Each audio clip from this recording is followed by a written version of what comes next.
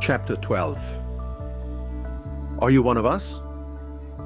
The purpose of this book is not to make predictions about what will be the year in which artificial intelligences will present themselves to be reckoned with.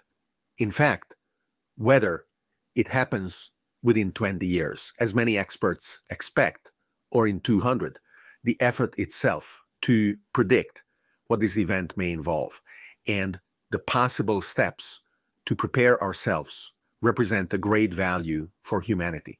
So if you arrived to listen up to this point, at the end of the book, my hope is that you have acquired an active attitude, looking to the future with open eyes, counting on our collective ability to realize it.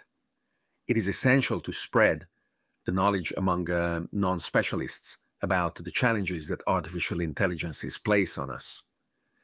Being one of us means speaking, writing, and debating to lay a solid foundation for the next phase of our global civilization.